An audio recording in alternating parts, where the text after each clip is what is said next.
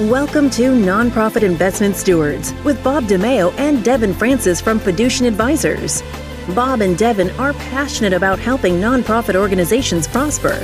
Whether you oversee endowment, foundation, or retirement plan investments, this podcast exists to help stewards improve performance, reduce costs, and discover strategies that enable your charitable organization to prosper and advance its mission.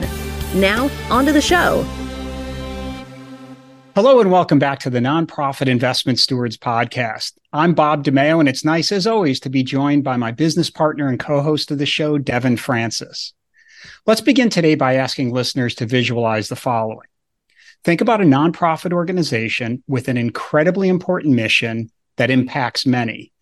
It's a complex organization contending with rising costs, challenged revenue streams, regulatory matters, and the entire sector is undergoing enormous transition that likely leaves some organizations thriving while others become less relevant or may even cease to exist. Some of you listening to my description are thinking, wait, that sounds like us. Fact is, it actually describes a lot of nonprofits, but here we're talking about higher education, and our guest is about to share important insights that apply not only to schools, but to a wide array of nonprofits. Let's jump to Devin to introduce our super talented guest. Hi, Bob. So today we are joined by Katharine Wyatt. Katie is the Chief Investment Officer at Loyola University Chicago. Katie has over 20 years in the investment industry with experience in managing large institutional portfolios and investing across public and private asset classes. At Loyola, she leads the university's investment office, responsible for management of over $1.5 billion in endowment, operating reserves, and defined benefit pension assets. Prior to joining Loyola, she was Director of Investments for Abbott Laboratories Retirement Plans, which included over $18 billion in assets. Katie started her career as a research analyst at a multifamily investment office covering hedge funds, private equity, and private real assets. She attended the University of Wisconsin-Madison for both her undergraduate and graduate degrees. She is a CFA charter holder, a member of the Private Equity Women's Investor Network, and a lot more. Katie, welcome to the show. We're so thrilled you're here. Thank you for having me on. Katie, it's great to have you here on the show. And you and I met not that long ago at the Catholic Investment Services Symposium in Chicago. And you were on a great panel led by former Vanguard head Jack Brennan. And as I told you that day, I very much appreciated your perspective on investing and a lot more. So maybe we can begin with your role and some detail on how the endowment is viewed and frankly, how it's used at Loyola in supporting mission, operations, and so on. Sure. So my role is Chief Investment Officer, and that means I'm responsible for oversight and management of all pools of capital at Loyola. We have the biggest pool, which is the endowment, but we also have a sizable operating portfolio. We run a closed and frozen DB plan. In addition to that, I serve on the investment committee for our 403B plan. And recently, I joined the investment committee for Cristo Rey Jesuit High School, which is all in the Jesuit family, but actually unrelated to my role at the university. Our endowment is internally managed. I have a staff of 4, myself included. Our team includes 3 investment professionals, which is myself, and 2 investment directors, and 1 director of investment operations. So I joined in 2018 to build out this inside investment office, spent most of the pandemic era building out technology, infrastructure, and then I hired the investment staff in 2021 after the hiring freeze was lifted here. So that's my background at Loyola. Let me tell you a little bit about the endowment. The endowment today is just little bit over $1 billion. That's a very nice size. But actually, relative to the size of our student body, which is about 17,000 students, I would say we're actually relatively under-endowed per student, especially compared to many other private universities, which just means that our endowment relative to how many students we have should be, and I think we all wish it was, just a little bit bigger. But the endowment supports about 4% of the budget, which is actually relatively low. We are a tuition-driven school. So we have a goal to really grow this endowment, both through investment gains and also through an advancement campaign. We've been historically very conservative in how we budget and spend. We've been spending only about 2.75% every year. And there are some years when gifts and inflows exceed spending and outflows. So actually, we've been able to compound capital inside the long-term pool quite nicely. But the endowment is a critical piece of our financial picture, and I expect that endowment support will increase as the endowment grows larger. Since our mission is educating students in the Jesuit tradition, and I'm very proud to wake up in the morning and come to work knowing that my work directly contributes to that. Given our Jesuit heritage and mission, we emphasize both intellectual excellence and spirituality. So as a Jesuit institution, one of our priorities is supporting students, especially from backgrounds who haven't been quite as financially advantaged as other students. We have a significant number of students here with help from Pell Grants and the scholarships that we provide. And additionally, we have a school which supports a 2-year degree program where students achieve an associate's degree and then can further matriculate on to a 4-year program. That's Rupe College, and Rupe is specifically targeted to a diverse population, many of whom are the first in their family to pursue higher education. The Rupe model ensures affordability while providing care for the whole person intellectually and spiritually. So there is a lot going on here that's really great that the endowment directly contributes to.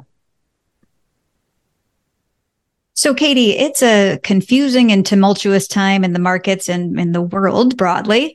And in his introduction to this episode of the podcast, we mentioned some of the challenges.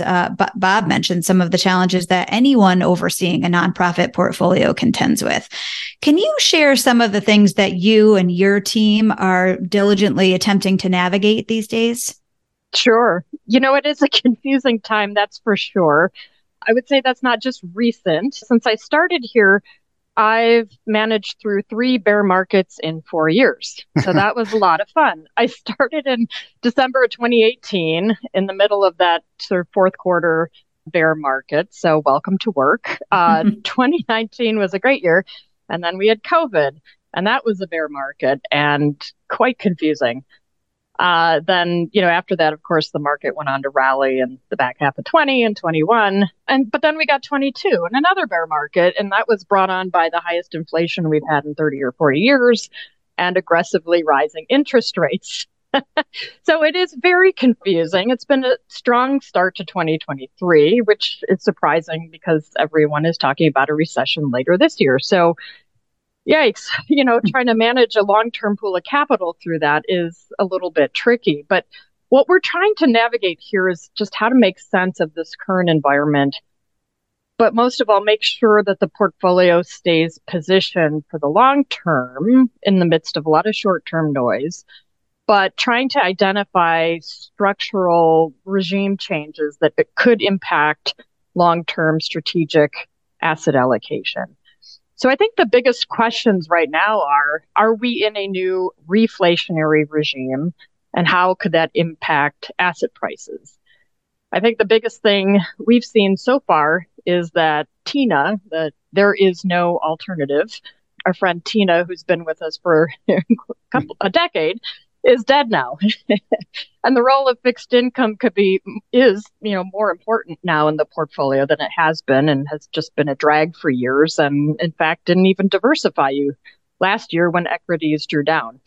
So we've been spending time talking internally about inflation and how to position for that, especially as our spending, which is tied to inflation, will go up commensurately. So, Katie, one of the biggest challenges facing the higher ed landscape that folks have been spending a lot of time talking about is the demographic cliff. Can you comment on that? Sure. Yes, that is a very real phenomenon that we're starting to incorporate into our financial projections. And this is only now a few years out. The impact of the demographic cliff will be significant at Loyola, but we are in a great position to navigate that. Our institution has exercised outstanding fiscal discipline in past years, even as we've seen increases in our enrollment.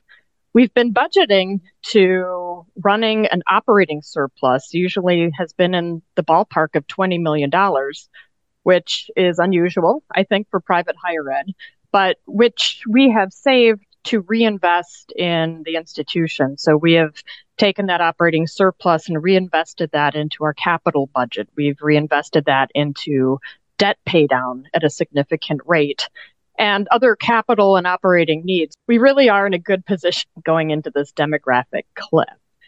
But that's not to say changes won't be coming. Obviously, the demographic cliff will be a huge revenue impact. And as I mentioned earlier, Loyola is a very tuition-dependent university. The way that impacts my role in the investment office is that it's fair to say that we'll be seeing an increase in our spending, probably to the full budgeted amount. So we have always budgeted 4%, but we've only spent about 2.75%, as most departments have first drawn from their operating budget before utilizing their endowment budget. So that's been great for me anyway. The rest has remained in the pool. We've been able to grow our private equity quite easily because we don't have a lot of liquidity constraints. But going forward, we'll be spending our endowment budgets more fully to offset revenue decreases and more fully support the operation. So that when you speak of the demographic cliff, the impact of inflation, the impact of sort of spending policy and your spending maybe ratcheting up to the full amount, curious how that has you and your team thinking about target rates of return, right? The overlay or backdrop is, what's happening in the capital markets in the world and such. But as you're, I think I hear you saying like the endowment might have to work a little bit harder. So how are you translating that into target rate of return and how has that evolved? Yeah, that's a great question. And that's probably the biggest part of my job right there in a nutshell. It starts, of course, like you mentioned, with what we need to spend, and then we kind of work our way up from there. So the way we think about it is the typical CPI plus 5, even though we spend 4, but then we leave a little bit left to compound into the pool. So I guess with that, we need to figure out where CPI is heading. So maybe someone can tell me that. It's wandering down, but I don't know if maybe I'm not thinking about it the right way, but the inflation piece over the long term doesn't keep me up as much at night. Obviously, it has not been transitory, but, if you look at the 5-year forward, even through the worst of inflation last year, didn't really get too much over 2.5%. So the market is telling us that inflation isn't going to be really high for really long. Now, I don't think we get back down to 2% or sub 2% on a go forward basis. But, I think it's reasonable we could level out in the 3-ish zone. Not an economist, but that's kind of where I see we might be shaking out. Asset prices will adjust, and I am of the opinion that equity is the best long-term inflation-beating asset. So our portfolio remains very equity-centric, but we are getting more out of our bond portfolio these days, and we're really utilizing our hedge fund portfolio, building a hedge fund portfolio to provide both the high returns that we're going to need and hopefully a lot lower correlation. And I guess the last thing I'll mention is we have a portfolio that can withstand a fair amount of volatility, especially since it's supporting at this point just a relatively small piece of our budget. So we're taking the returns the market gives us, but we're trying to be smart about it through positioning and manager selection. Great. So let's dig into asset allocation and how the portfolio is positioned. We talked about how our good friend Tina has sadly now passed and the decade of free money is behind us. And what are you, how has your asset allocation profile changed, or how do you anticipate that it may change in the future given this kind of revamped environment we're in? Yeah. I don't know that it's changing a lot. We're going through an asset allocation exercise for our upcoming meeting. And portfolios, our asset allocation is designed for the long term. So I don't see it changing a lot, at least at the headline. But we are making incremental changes, I'd say, under the hood. So yeah, with that decade of free money over, obviously we're not expecting a market that's been just up and to the right like we've enjoyed for the past decade, with a couple exceptions. But I continue to believe in hedge fund strategies, and I believe that they can deliver high returns that are not dependent on market beta if you pick the right managers. So I've heard a couple of institutions bailing on hedge funds. Yes, they're high fee. Yes, they haven't always delivered in these markets that are just a beta play. But I think going forward, this will be a good era if you can pick the right strategies and the right managers. On the asset allocation side, we're making any changes we're making is more at the margins and more incremental tilts.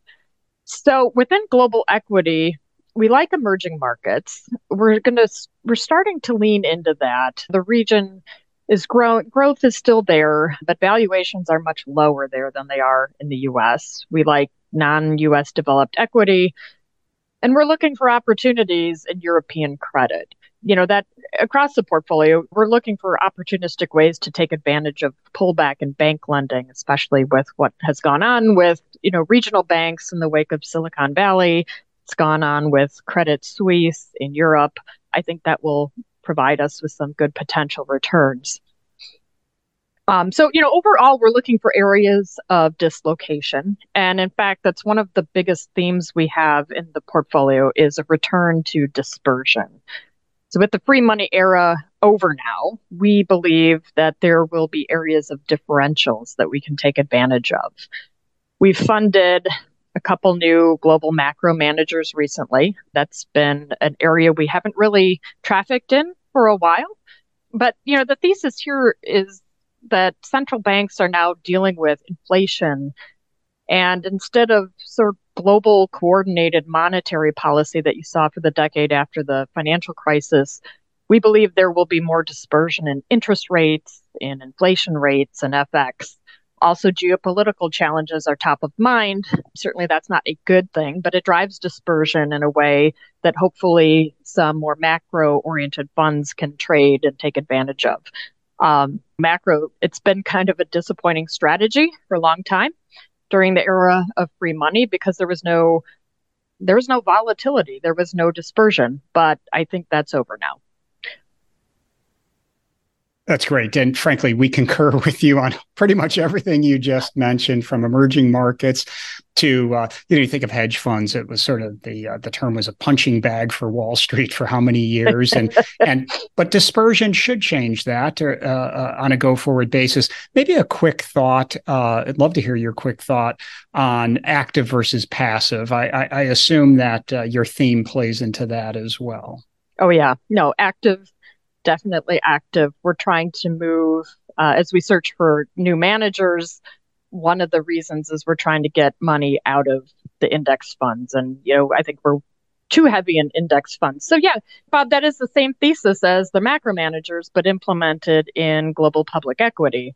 In the era of free money, I know it's not like, what our job, it would not have been good for our jobs, but we could have just bought the S&P 500 and gone home. Mm-hmm. A rising tide lifted all boats, and it was easy to make money, especially the index got increasingly concentrated in a handful of tech-oriented mega caps.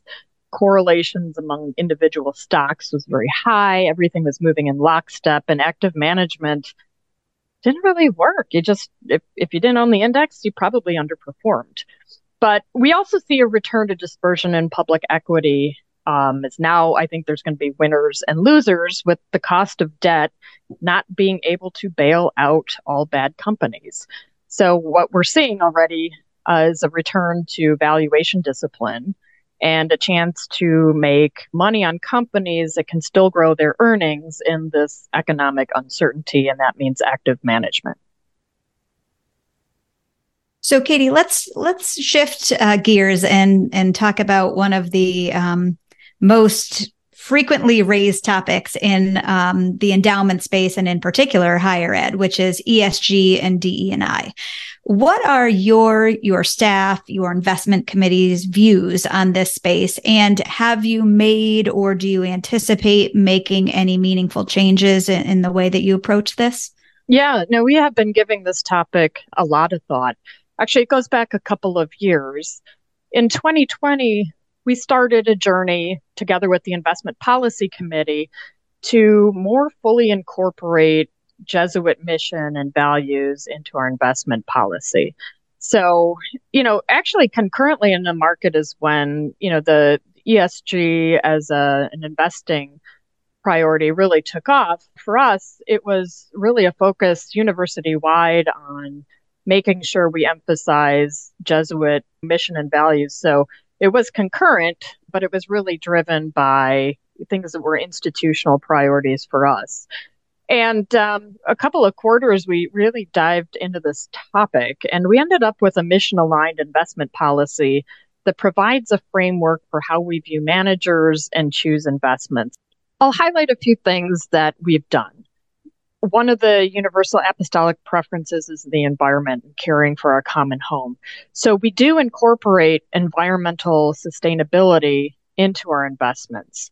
We're no longer making investments directly in fossil fuels, public or private, but we are looking for investment opportunities in areas of energy transformation, which I do believe is a long-term secular trend.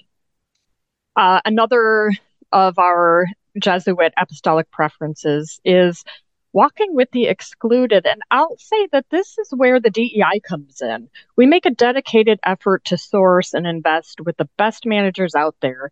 And I'm proud to say that many of our best managers are women and people of color. So we don't have a dedicated allocation, but I don't think we need to, because the way our framework and sourcing works is that we've found excellent investors who happen to be women and people of color.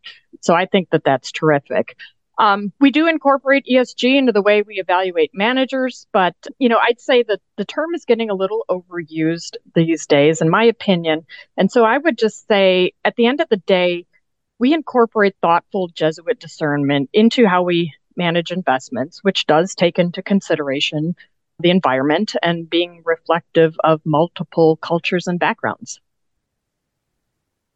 Right. So let's talk a bit about committee best practices and governance, broadly speaking. So as we already introduced, you're at the helm of $1.5 billion across various asset pools. Can you talk a little bit about how you utilize your investment committee, and then also perhaps thoughts or suggestions for what you think helps an investment committee be most effective? Sure, of course. Our investment committee is excellent and very well put together. We have many perspectives on the committee, including a Jesuit and a number of trustees who are investors themselves. We have experience around the table in real estate, private equity, hedge funds, and venture capital. So our team has frequently reached out to our investment committee members for references, market intelligence in their respective areas, general thoughts on how should we be thinking about a topic or positioning. And they've all been very excellent resources. It's a great relationship. Governance really is one of the most important things to get right, Devin, to your point. We have found the right balance of separating governance and management. So we have a committee that is engaged, thoughtful, helpful, stays on top of what we're doing, but they don't micromanage us. They trust our judgment on manager selection, but they're not hesitant to weigh in with questions or comments. And I think one of the biggest highlights or changes that we've made is in the investment committee meetings themselves. We have made them a lot more geared towards strategy and way less geared towards implementation. So manager selection is, for the most part, left up to us. And we keep the investment policy committee meetings focused on topics, strategy. We do asset class deep dives so they know exactly how we're positioned and where our risk is. But we try to raise the level of the conversation up to policy and strategy, which is the best use of their time and expertise. That's great. Yep. Keeping the eye on the big picture framework is really important. So this has been really excellent. As we wrap it up, let's finish with Katie Wyatt away from the office. So for you, what would like a perfect Saturday look like? Well, my Saturdays are usually spoken for with all the activities with my 3 children. So my kids have basketball, golf, activities of every kind. So I'm usually either at a game or a tournament, or I'm driving somebody to a game or a tournament. But I love spending time with my kids. They're at the age where they're doing really fun stuff. It's amazing to watch your own kid compete and cheer them on, even though they get very embarrassed, but that's okay. So, if I'm not at a game or driving to one, my best Saturday is spending time outside. I love to go to outdoor activities or even just sit on my patio and listen to the birds. Sometimes a lazy day is a luxury. Excellent. I totally agree. And I am in the same season of life as you. So those moments of leisure are few and far between, but greatly appreciated. Indeed. So, Katie, it's been wonderful to have you on the show. We really appreciate your expertise and the time that you have generously given to us. So thank you for joining us. Well, thank you so much for having me. Yeah, Katie, it was just terrific. And it's very clear. It comes out your passion for not only your profession, but the tie to the mission. And that's just wonderful. Yep. So I'm so glad we met recently and so glad to have you on the show. Thanks, Bob. Thank you. So as always, we thank our listeners and viewers for all your support. Simple reminder that if you desire access to timely investment and economic updates, definitely access the insights section at fiducian.com. So to all you good stewards, thanks for investing time to help your nonprofits prosper. We'll connect with you soon on the next episode. Thank you for listening to the Nonprofit Investment Stewards Podcast. Click the subscribe button below to be notified of new episodes and visit fiduciantadvisors.com for more information. The information covered and posted represents the views and opinions of the guest and does not necessarily represent the views or opinions of Fiduciant Advisors. Content is made available for informational and educational purposes only and does not represent a specific recommendation. Always seek the advice of qualified professionals familiar with your unique circumstances.